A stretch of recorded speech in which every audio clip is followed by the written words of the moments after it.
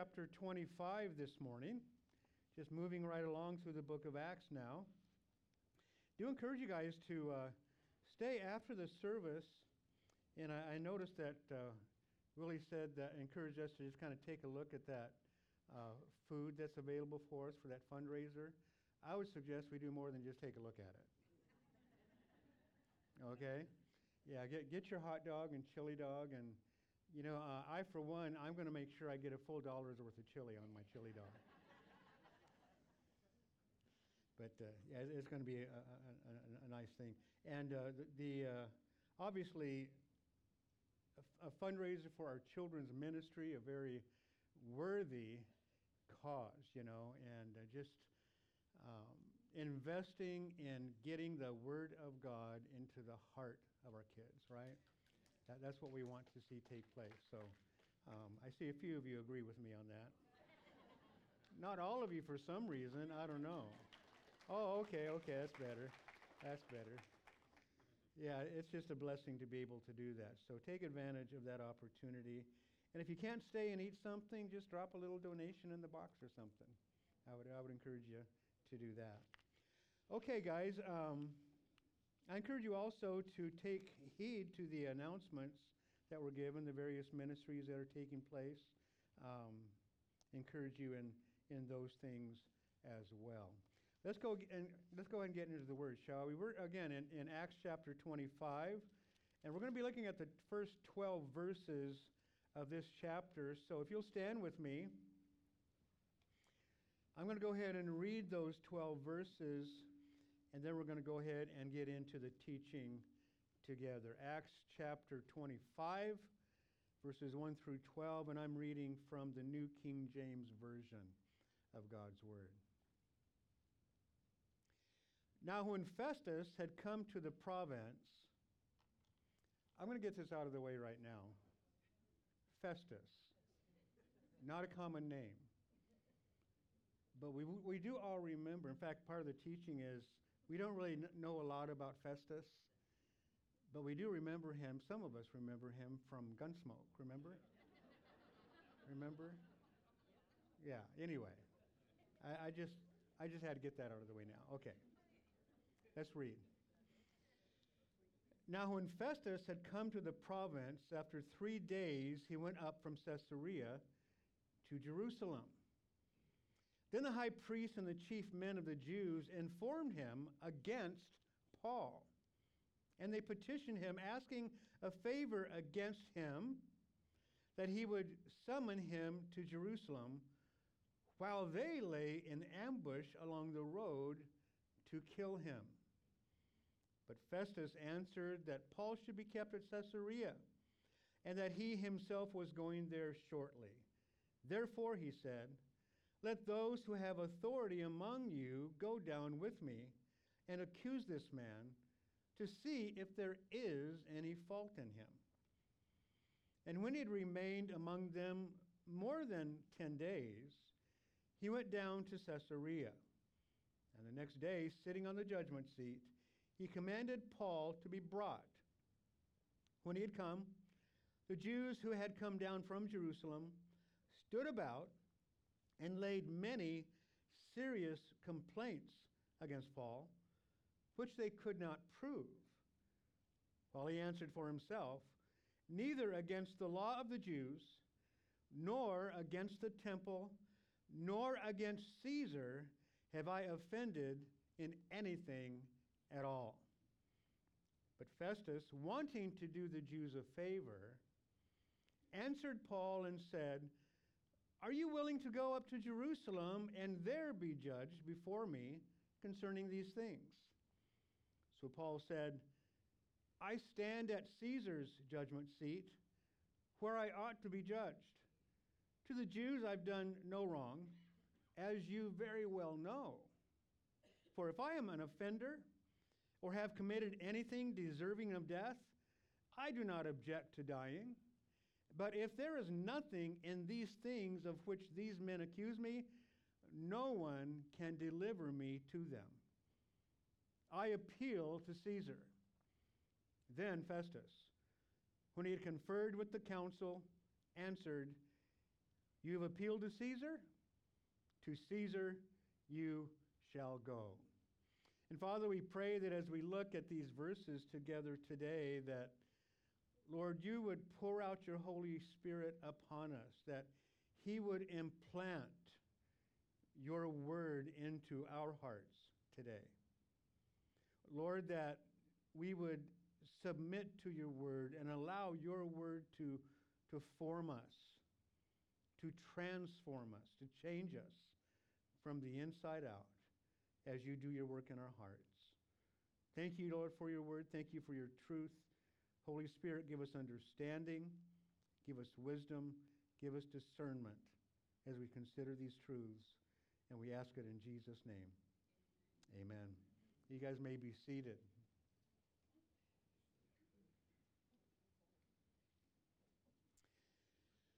Last week, as we looked at the 24th chapter, we saw, of course, the Apostle Paul before the governor Felix.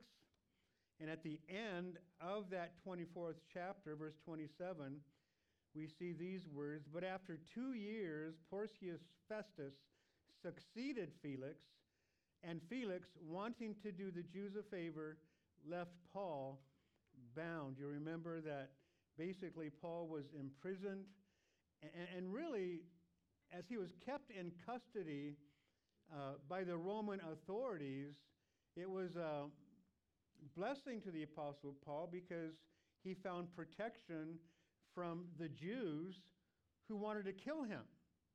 We'd seen already in the 23rd chapter that there were, remember, 40 men who had taken an oath that they would neither eat nor drink until Paul was dead.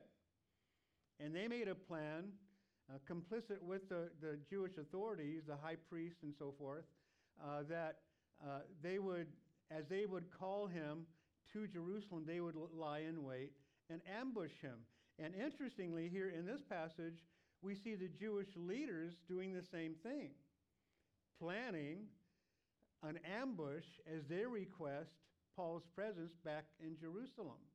And so we see this taking place here, but Felix had remained, or allowed Paul to remain in prison, and he had certain freedoms. You remember that they were commanded to allow those in the prison, the guards and so forth, were commanded by Felix to allow Paul to have visitors, people come take care of him, bring him food, visit with him, and so forth. So he had those kinds of freedoms, and he's able to minister while there. And it is while there that it is very likely that he wrote the prison epistles. So it's just an interesting thing to see the freedom that he had, even though that he was in prison. So we see that taking place, but for 2 years. And we notice in verse 27 that Felix was wanting to do the Jews a favor, left Paul bound, and yet that in itself was a blessing to Paul at the same time as he was able to continue ministering. Now, F.F. Bruce writes this in regard to this Felix leaving this particular post and Porcius Festus succeeding him. He wrote, "The occasion of Felix's recall from his office was an outbreak of civil strife between the Jewish and Gentile inhabitants of Caesarea, in which Felix intervened with troops in such a way as to cause much bloodshed among the leaders of the Jewish faction." And I want you to think about that just for a moment. In relation to what's going on right now in Israel and the Gaza Strip. Repeating this, civil strife between the Jewish and Gentile inhabitants of Caesarea. There is much more than civil strife right now going on between the Jewish and the Gentile inhabitants of Israel, of southern Israel in particular, right? Always has been, always will be, until the return of Jesus, until he establishes his millennial reign. That's just the kind of bad blood that has existed between the Jews and other inhabitants there, uh, going back all the way to Jacob and Esau, going all the way back there. That's always existed. And so, nothing really new. Well, let me go on and finish reading this from F. F. Bruce. On his return to Rome, he would have faced a severe penalty. Josephus informs us, Josephus being a Jewish historian in the first century. Had it not been for the advocacy of his brother Pallas. Pallas had been removed from his post as head of the imperial civil service in AD 55, but largely on account of his colossal wealth, he retained great influence for several years after that. And so Felix was removed, would have been harshly punished for his, basically, the evil way that he handled these situations. But because of Pallas, his brother, and his wealth, he intervened and saved him from that. But Felix wanted to do the Jews a favor. And we do see later in this particular passage, verse 9, Festus wanted to do the Jews a favor. Politicians, right? We'll talk about a little bit more about that in just a few minutes. But Paul, as he was enduring this persecution, we will remember that this persecution began almost the moment that he was converted to Christ. Back in chapter 9, you'll recall. In fact, I want to share with you a few verses from Acts chapter 9. This is immediately after he was converted. He had his, he was prayed over and so forth, and by Ananias and all. But in Acts 9, verses 20 to 25, we see these words. Immediately he preached the Christ in the synagogue, that he is the Son of God. Speaking, of course, of Jesus, that he is the Messiah, that he is the Son of God. Then all who heard were amazed and said, "Is this not he who destroyed those who called on this name in Jerusalem and has come here for that purpose, so that he might bring them bound to the chief priests?" You recall the meaning of all that. But Saul increased all the more in strength and confounded the Jews who dwelt in Damascus, proving that this Jesus is the Messiah, the Christ. Now, after many days were passed, the Jews plotted to kill him. But their plot became known to Saul, and they watched the gates day and night to kill him. Then the disciples took him by night and let him down through the wall in a large basket. And if you recall, we're reminded there that this is why Paul was such a basket case. Let down the wall in a large basket. You know, the Jews desiring to kill him. You know, the Jews were, and as it speaks about the Jews, it's about the Jewish leadership. The Jewish leadership, this is who it's talking about, the Jewish leadership. And as such, they had a lot invested in all this in the sense that they had positions of power. You know, and it's interesting how even God himself is unable, because of the unwillingness of the hearts that he wants to impact.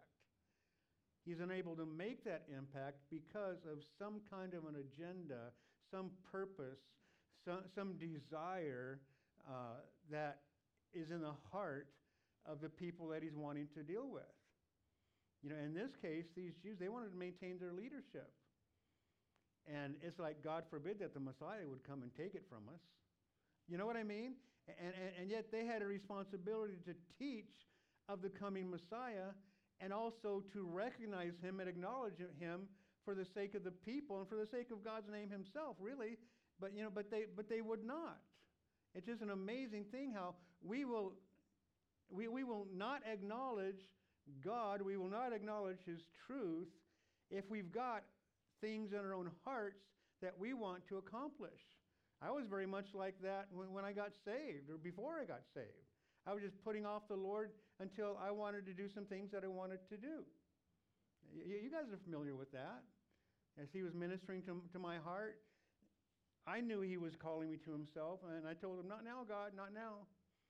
I've got things I want to do. You guys know my testimony. You know, I was just turned 21, going up to Lake Tahoe, wanted to gamble and drink and have some good adult, clean, legal fun, which I was doing before I turned 21, but now it was going to be legal, so it was going to be fun, you know. Anyway, and so He addressed me there. As I was running from Him, my wife and I got in a fight, Jeanette and I got in a fight playing cards, as I was drinking some beer and stuff like that, and got a little bit tipsy, I guess. I don't really remember that part. But anyway, since I don't remember, maybe that's the case. Anyway, we got in a fight. She went to the tent. We were camping. She went to the car, I went to the tent, and then the Lord just addressed me. So this is what you want, huh? You know, and I gave my heart to the Lord that night. But I was, it's like, you know what? I've got things I want to do. Lord, don't confuse me with your truth. You know what I mean? Don't confuse me with the truth. But truth is always the real issue, isn't it? Truth is the issue. Truth itself is what saves us. Jesus is the way, the truth, and the life.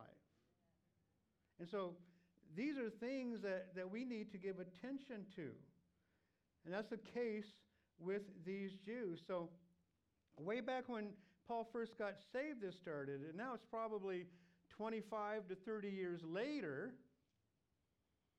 as he's in this Caesarean jail. I mean, it's a room. Maybe it is a cell kind of a thing within the palace of Herod there in Caesarea. We've talked about that.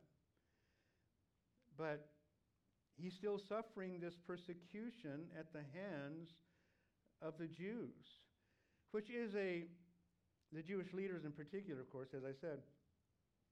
The tragic thing, considering Paul's expression of his heart for his Jewish brethren.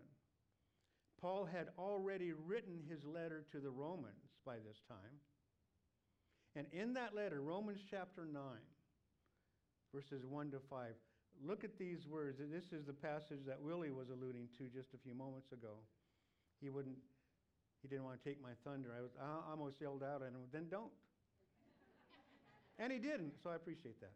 Anyway, Romans 9, verses 1 to 5.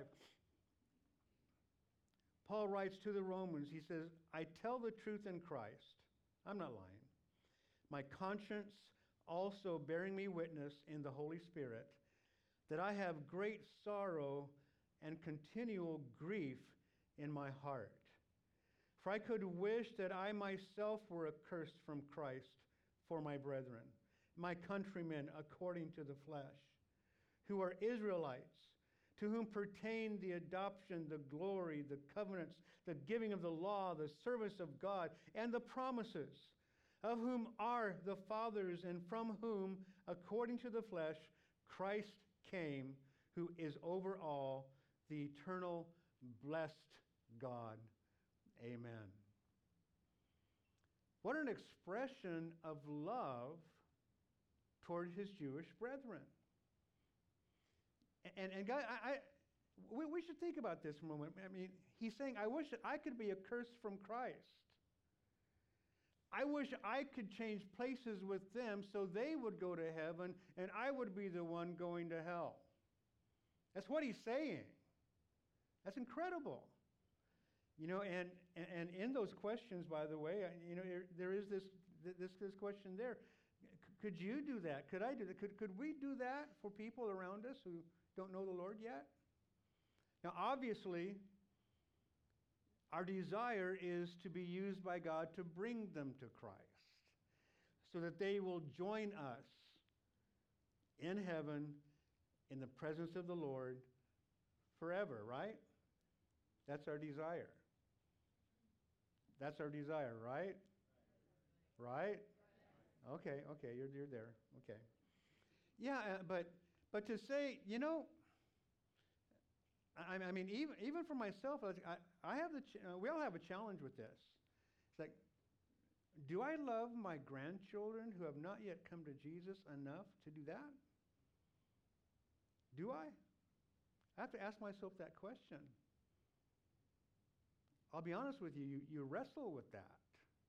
Don't we wrestle with that kind of a question? What an example Paul serves for us in that way, though. To have that kind of heart. To have that kind of heart. No, you enjoy God's presence through all eternity. I'll endure the pain of being separated from him for all eternity. Wow. I think we should give some real thought to that. It does remind us of the statement of Jesus in terms of his heart for those who are crucifying him as well. Luke 23, verse 34, as Jesus is hanging on that cross, the first part of that verse, Jesus said, "Father, forgive them, for they do not know what they do." Seeking the forgiveness of God for those who are crucifying him. Do we have that kind of a heart that we are as quickly, especially, it's hard to do, but the idea that there are people around us who hurt us, sometimes intentionally hurting us, saying things to us that they know are going to be like a knife in the back kind of a thing? Do we pray for them in the same way? Lord, forgive them. They really don't know what they're doing. They don't get it. They don't know. Forgive them. Or are we crying out that the Lord take vengeance on them immediately? You know what I mean? These are challenges to us. What we see here, getting back to chapter 25, we see that Festus takes over.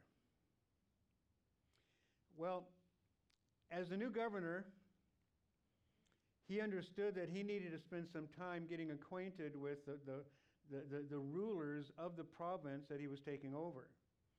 So he wanted to spend some time with the Jewish leaders. So as we see here, that he came to the province, and then 3 days after he got to Caesarea, he went to Jerusalem to meet with the Jewish authorities, the Jewish leaders, the high priest and scribes and so forth. And then verse 2, we see this. Then the high priest and the chief men of the Jews informed him against Paul. Not about him, but against him. They were inciting him and desiring that he would sentence Paul.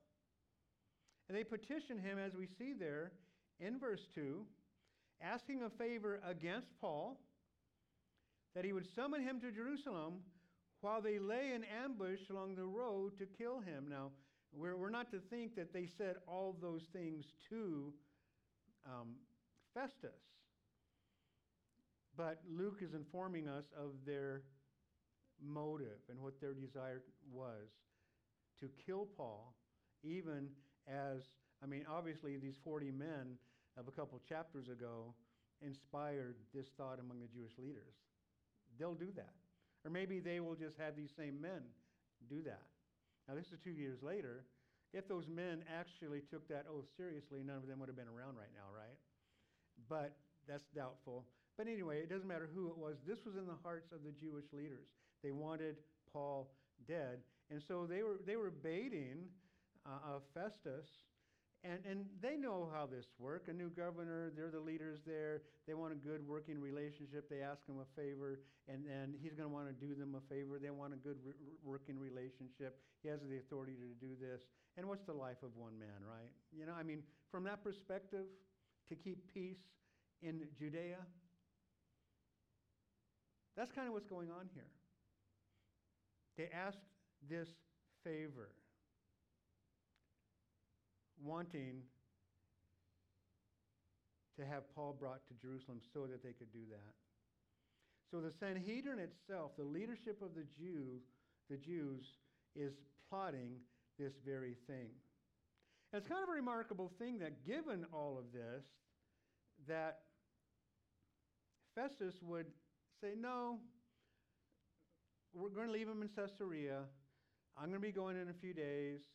If a group of you guys, with some authority come down with me, we'll just hash it out there in Caesarea. Especially, it's remarkable, especially given that later on, we're told that him wanting to do them a favor, asked Paul if he'd be willing to go to Jerusalem. I think he had a few days to think about it. He slept on it a while and thought, well, maybe that'd be a good way to do this. Again, wanting favor with the Jews, wanting to do them a favor. Again, this relationship with these people.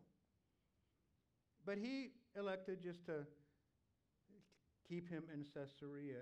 And we see Proverbs 21:1 here, which says, the king's heart is in the hand of the Lord. Like the rivers of water, he turns it wherever he wishes. And so the Lord turned Festus's heart, not being a king, but a governor, one in political authority, to leave Paul there in Caesarea for Paul's safety. And so we see him doing that. Now that same truth can cause us problems in our hearts too. If the Lord really has the heart of the king in his hands to turn that heart wherever he wants it to go, what about wicked leaders? What about the leadership of Hamas? The former leadership of ISIS? Does this mean that some kings' hearts are not in the Lord's hands and other kings' hearts are? What's going on with this? It's a difficult question to answer. We do know that evil has been up in the heart of men. Our hearts are desperately wicked, deceitful above all things, as Jeremiah writes to us. We do know that God uses even wicked and evil leaders to accomplish his purposes. He used men like King Nebuchadnezzar to come into Jerusalem to tear down the temple, to kill civilians, to bring them back into captivity to Babylon and other areas, in order to bring his chastisement to the Jewish people because they were unfaithful to him. We know that he does that. And so it's a difficult question to answer, but we need to understand this. Men and women are essentially wicked. That's us. Until we turn to Christ and he begins his work as he makes us a new creation in him, as the Holy Spirit enters in and does his work, we become changed as a transforming power of the Holy Spirit and his word in our hearts.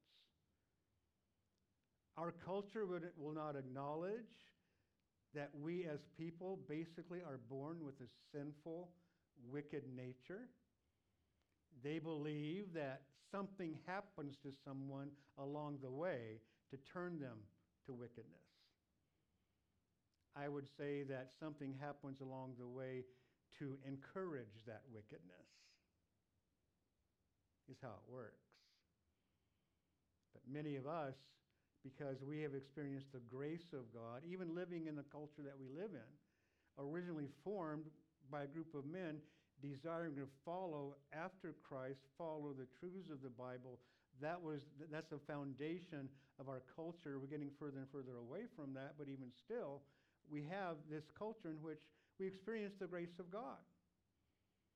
Men and women born with sinfulness, born with a wicked heart, but experiencing the grace of God and living in this place in such a way that, having experienced that grace, We're not like those people. We're not like the Hamas leadership. We don't understand that. I'm glad we can't understand that yet.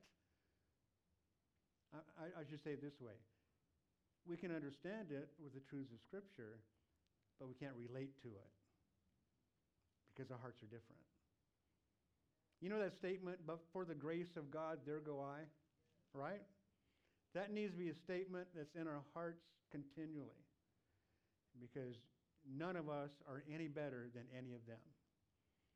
It's just simply the grace that we've experienced, and God has given us of himself in a way that makes us different. So let's remember that. And in verses 6 through 8, when he had remained among them 10 days, he went down to Caesarea. The next day, he sat on the judgment seat. So we have this contingency from Jerusalem with him. The next day, he says, okay, let's do this. So he sits on his judgment seat, brings Paul in, and they have this day in court, essentially. When he had come, verse 7, the Jews who had come down from Jerusalem stood about and laid many serious complaints against Paul, which they could not prove. So they lay these charges before him. Many serious complaints is the way that this is worded here. Now, Luke doesn't give us any detail of what was said. It's probably something similar to what we saw in the last chapter. In fact, in verses 5 and 6 of that last chapter, this is what we see Luke writing as he's quoting from the Jewish leadership. In fact, this is Tertullus, this orator or this lawyer that they hired to speak for them, remember, before Felix. For we have found this man, speaking of Paul, of course, we found this man a plague, a creator of dissension among all the Jews throughout the world, and a ringleader of the sect of the Nazarenes. He even tried to profane the temple, and we seized him and wanted to judge him according to our law. And as we see the response of Paul, as we will in just a moment, we see that he's answering charges like this, as we see Paul saying, I've done nothing against the Jews, nothing against the temple, nothing against Caesar. That's basically how he responds. So that fits in with all of that. But the only really specific charge that he makes is that the charge of trying to profane the temple. And you'll remember that in that chapter, the last time before Felix, that Tertullus frames it in such a way that we wanted to keep him from doing that, and then the commander of the soldiers there just intervened in a very violent way and took him from us and all that, he said, but much the same thing. So the same charge is being levied against Paul. And you remember back in the 21st chapter, verse 29, these words in terms of this, him trying to profane the temple. 21:29 says, for they had previously seen Trophimus, the Ephesian, with him in the city, whom they supposed that Paul had brought into the temple. So the charge of profaning the temple by bringing this Gentile, Trophimus, from Ephesus into the temple, which never really happened. It was just all rumor. It was suspicion. They just thought this may have happened, and so the charge is brought. So again, Paul answered, I've done nothing against the Jews, nothing against the temple, nothing against Caesar. And then in verse 9, Festus speaks to Paul. After Paul answers for himself, he asks him the question, are you willing to go to Jerusalem and there be judged before me concerning these things? And just a reminder here, we see the term, are you willing to go up to Jerusalem? It's always up to Jerusalem because Jerusalem is of a higher altitude than other areas there in Israel, especially Caesarea right there on the coast. What we'll say is we're going up to San Francisco because it's north. But they say we're going up to Jerusalem because it's higher. Okay, that's the meaning of that. And then Paul responds. Now, before we look at this idea of Festus presenting this question to Paul because he wanted to do the Jews a favor. Again, I mentioned, a problem with politics is we have these special interest groups, and the Jewish leadership was one of those special interest groups in this province that Festus was the new governor over, wanting to have a good relationship with them. He's willing to hear them. But these special interest groups lobby the person in power. And then the person in power responds to the lobbying in such a way that the actions and decisions of that person who has power, let's say a legislator, a member of our Congress, a senator, state Congress, whatever it may be, wanting to do a favor for someone, and it becomes more about doing favors for people than justice, more about favors than truth, more about favors than what is the right thing to do and the best thing to do really for the people. That's a problem in politics. Some get into that more than others. There are some politicians who are more honorable than others, but that opportunity is there and it happens. We have kind of a natural propensity, I think, as citizens at this point, that we would like to have people in office who aren't so beholden to certain groups of people, special interest groups. So it's kind of an intriguing and an attractive thing for us when somebody enters into a race who's not a politician, because these things already haven't been working. But it's natural for us as people to do this, given the nature of our hearts, right? What we are as people. It's a natural thing. Is it right? No. Natural, yeah. But as we come to Christ and He does His work in us, it becomes something that, because He changes us, becomes something that really should be a foreign thing to us, because we should be all about truth and righteousness and God's way. That's what we should be all about. But this is a reality in the world around us. Remember, we are in the world, but not what? Of it. Not like them anymore, like we used to be like them, but not anymore because of Jesus. Now, Paul answers beginning in verse 10. He essentially is saying to Festus, Festus, because I'm here before you, I really am before Caesar. That's the extension of it all. Because Festus is there functioning the way that Caesar desires him to function. It's all a part of that. And we have a very similar system within our own culture with the governing authorities and so forth. We as a culture received the idea of laws and being a nation of laws from the Romans. So even as they were a nation of laws, so are we. At least that's the intent. It seems like we see it less and less and less as time goes on. But he basically goes from that perspective, again, saying that he's done nothing wrong. And it's interesting, in verse 10, he says to Festus, you know that I've done nothing wrong. You know this to be true. And so that's a little bit of a jab toward him, telling him that Paul understands that he's not interested in truth so much as appeasing the Jews, the Jewish leaders. But this is what he says.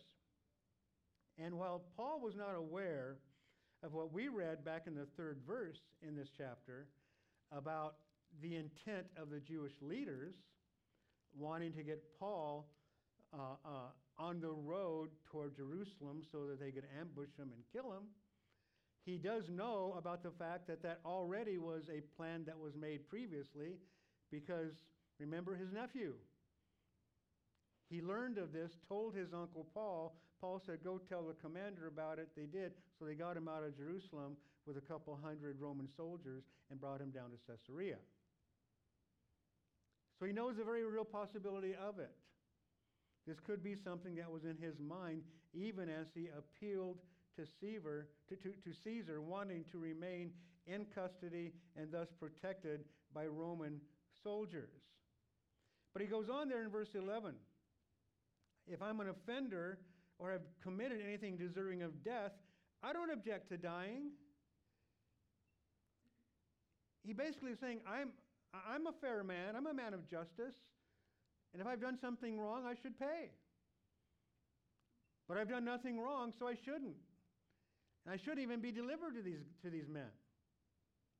Because as you know, I've done nothing wrong. Nothing worthy of death. You know that. And so he's basically going along those lines. Now, one of the things that is of interest here is, in terms of Festus and hearing the charges that have been made, the one thing that would pique his interest, that would cause his ears to just really perk up, is this mention of the word dissension. That speaks of civil unrest. And we can't have that in Caesar's empire. And so he doesn't want that taking place, so that does pique his interest. And that also, by the way, is a charge that would enable the Apostle Paul to appeal to Caesar, because it was that serious a charge. You might remember back in Acts chapter 17, when Paul was in Thessalonica, that there were charges made against Paul and his team, his missionary team there in Thessalonica. And the Jewish men, the leaders there, as they came to the authorities, the civil authorities within the city of Thessalonica, he said, these who have turned the world upside down have come here too. Remember that? As they were in Thessalonica. They've come here too. Jason has harbored them, and these are all acting contrary to the decrees of Caesar, saying there is another king, Jesus. One of the charges. And the Roman authorities would take that very seriously. That would amount to treason in that regard. But these kind of charges would give Paul the ability to appeal to Caesar. And so, we see him making that appeal. And then Festus in verse 12, when he'd conferred with the council, he answered, you've appealed to Caesar you shall go.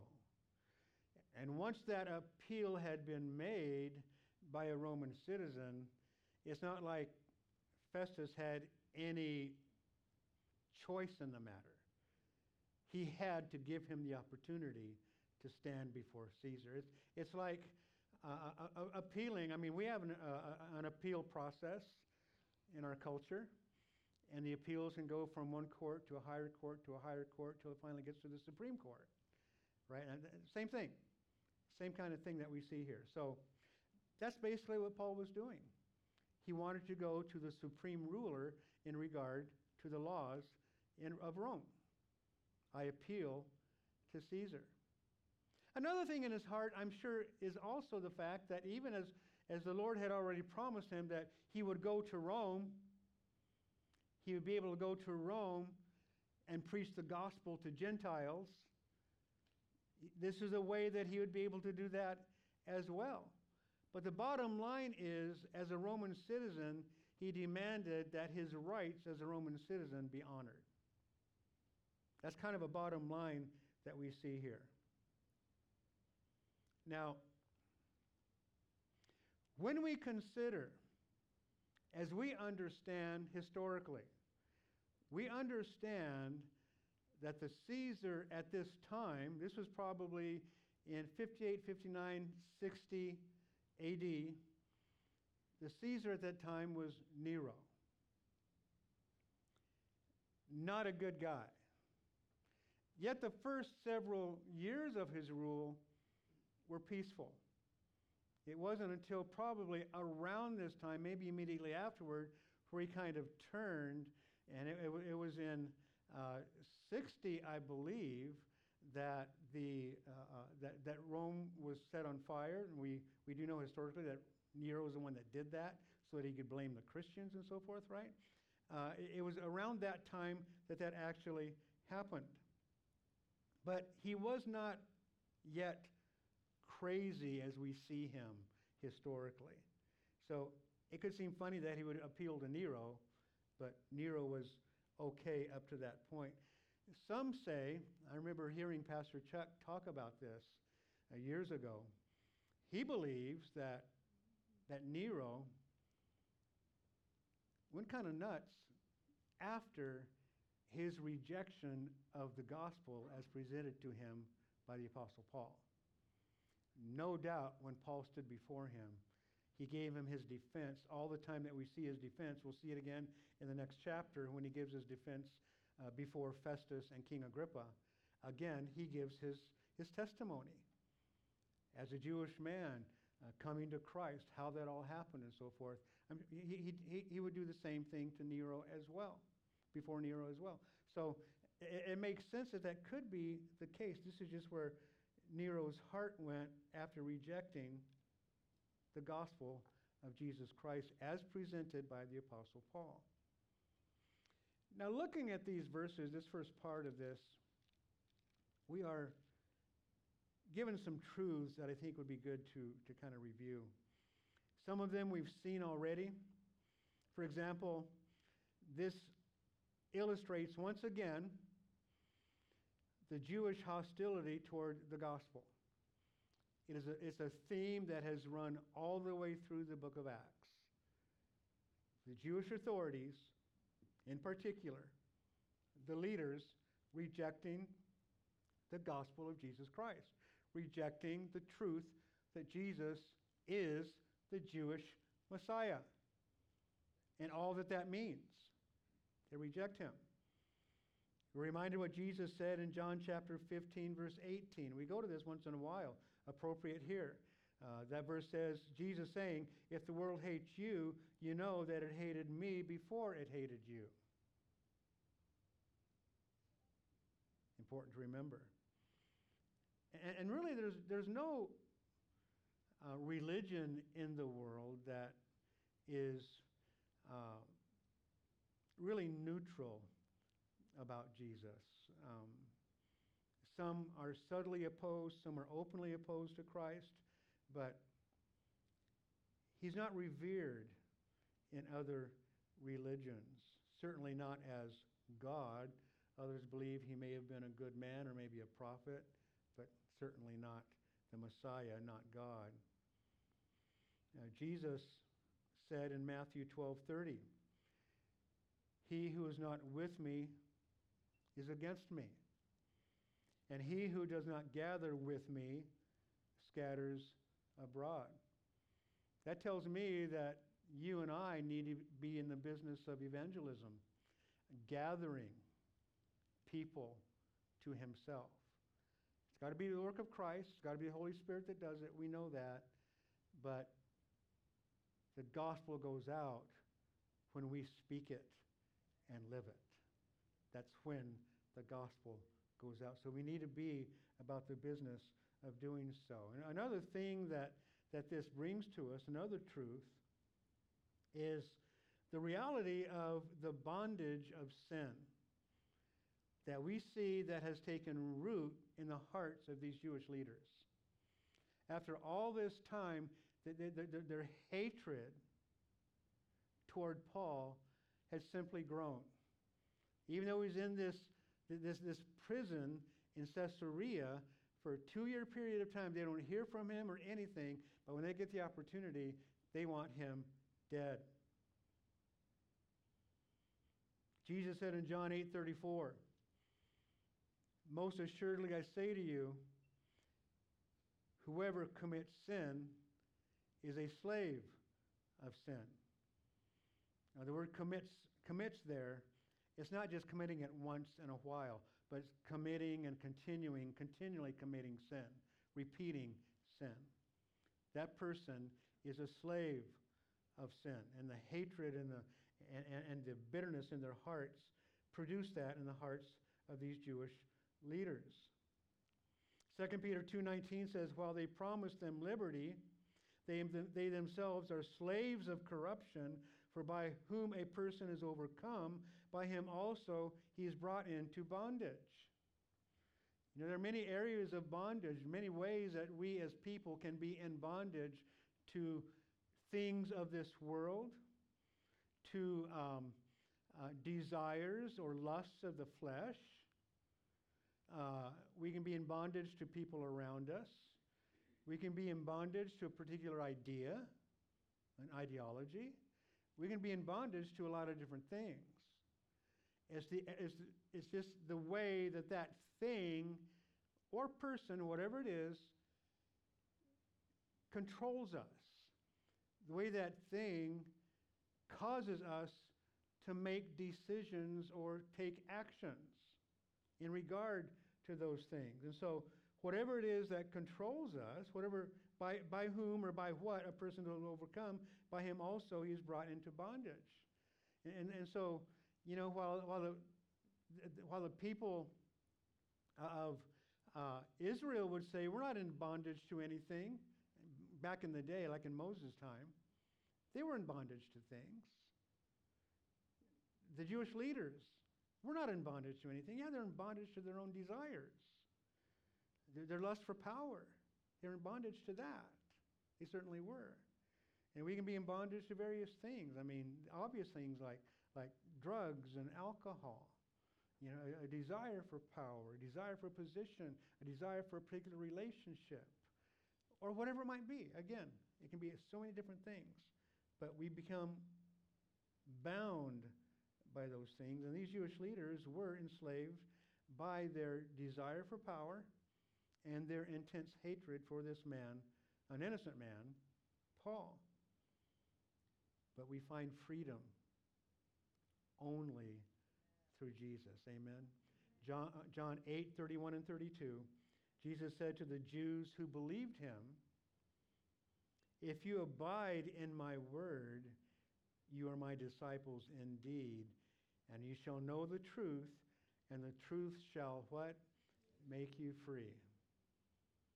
We're set free by the truth of the Word of God as we abide in his Word. As we make our home in his Word, as we remain in his Word, as we abide there, then the freedom comes. The third thing that this brings to us that it reveals the sovereignty of God in our lives, in human affairs. And even this thing that's going on in Israel, that all is under the umbrella of God's sovereignty somehow in some way. And because we can't understand it doesn't mean that it's not under his authority, under his control. You guys believe that God is sovereign over all things? We believe that. But then we complain about things that happen. I don't get it, Lord. Why are you doing this? That's a natural question. But you know, one thing that we're learning, and I'm learning this more and more, is that I don't need to understand it. In fact, many things I can't understand. As I've shared with you before, with my bride going to be with the Lord, the Lord taking her, from me, from our family, from this church, from her ministry. It's like, it doesn't make sense to this beautiful woman, so gifted and used by God in so many people's hearts, especially women's hearts, that she suddenly would just be gone, I'll just tell the Lord, okay, Lord, I get it. You don't need any one particular person to do anything. You don't need that. But you know what? It doesn't make sense to me. It doesn't need to make sense to me. Your thoughts and your ways are far above mine, so I submit to that. I place myself under that. I don't want to be serving a God that I understand completely. So I accept the things that I don't understand. Does that make sense? I think we all need to do that. Accept his will, accept his sovereign will for our lives. And again, as I've shared before, really, it's not about me or you, us losing her. It is the beautiful story of God bringing a redeemed sinner to himself. And isn't that what it's all about? So we know that's going to happen. Amen. We need to keep our focus there. So that thrills me. I hate that she's gone from me. I love that she's with him. So that bittersweetness and all that, but that gives me the ability to move forward. It truly does. So in his sovereignty. Why is this happening right now in Israel? I don't know.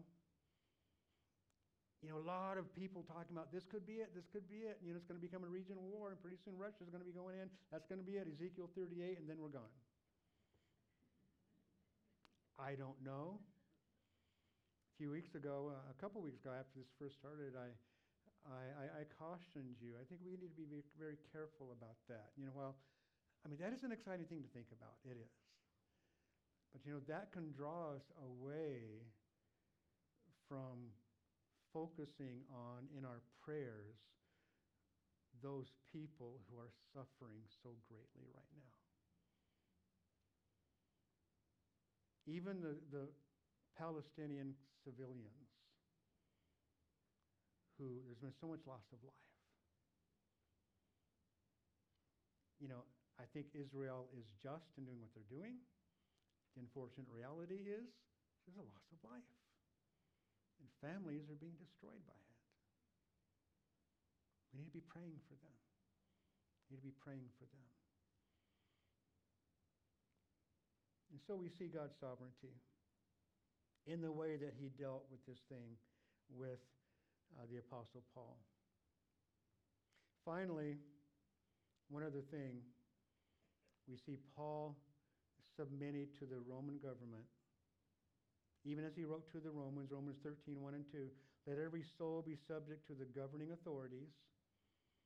He's writing to the Romans, the Roman church, and the authority of the Roman Empire at that time, but it applies to us as well, right? Subject to the governing authorities, for there is no authority except from God, and the authorities that exist are appointed by God. Therefore, whoever resists the authority resists the ordinance of God, and those who resist will bring judgment on themselves. So Paul was submitted to the governing authorities, but we also see that he used the law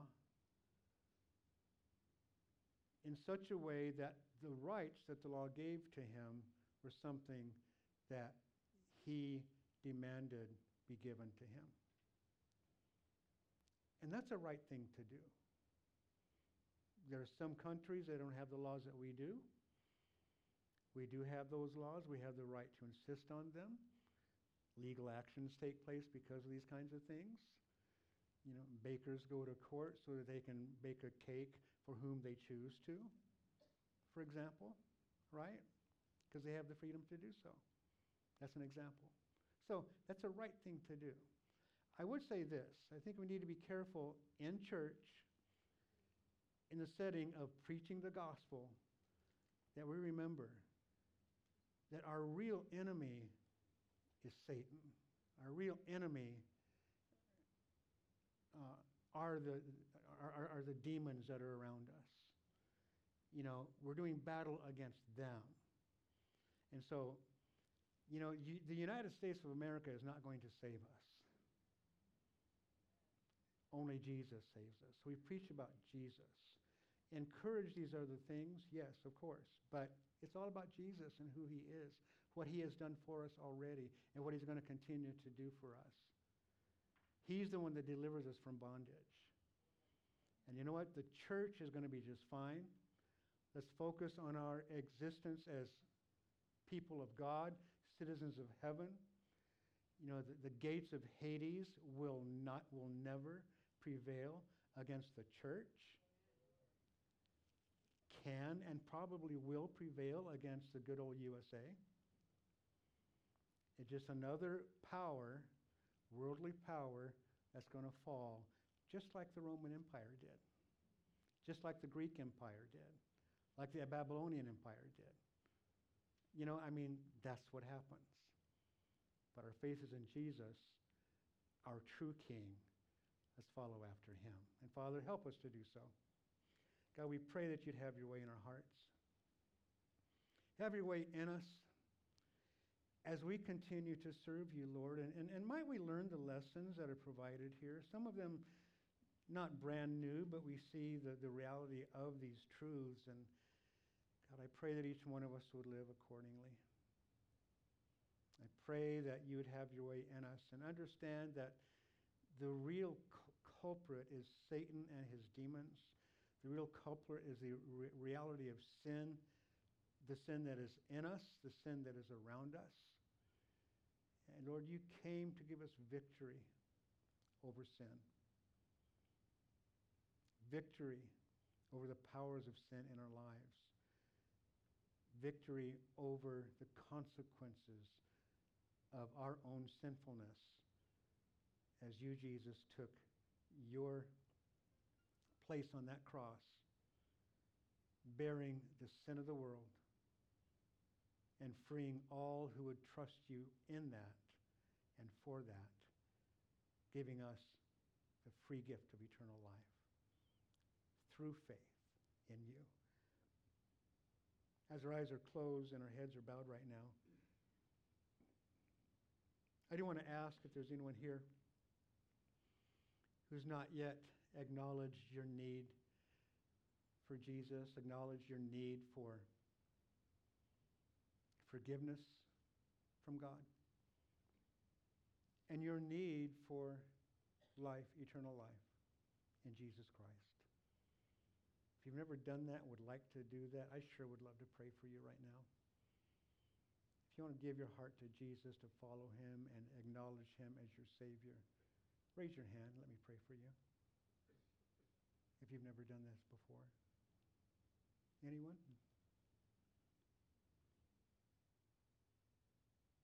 Perhaps you've got some anxiety going on inside your heart right now, a little battle going on there. That's very normal.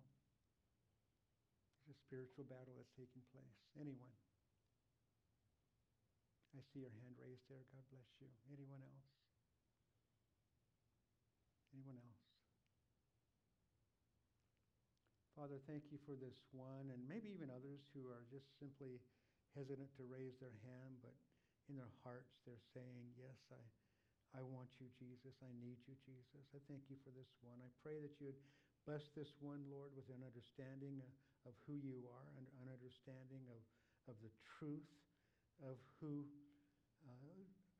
he is, Lord. I pray that you would do your work in not only delivering this one from sin, which you have just simply by the raising of the hand, acknowledging what's in the heart. Thank you for that. God, we pray that you will cause this one to be blended into the church and grow in faith and grow in peace and love and joy in their heart, Lord. We thank you. Have your way with every other heart that is in this place.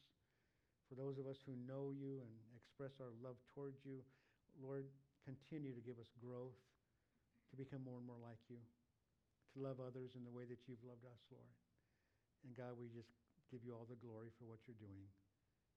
Thank you, Lord. In Jesus' name we pray. Amen.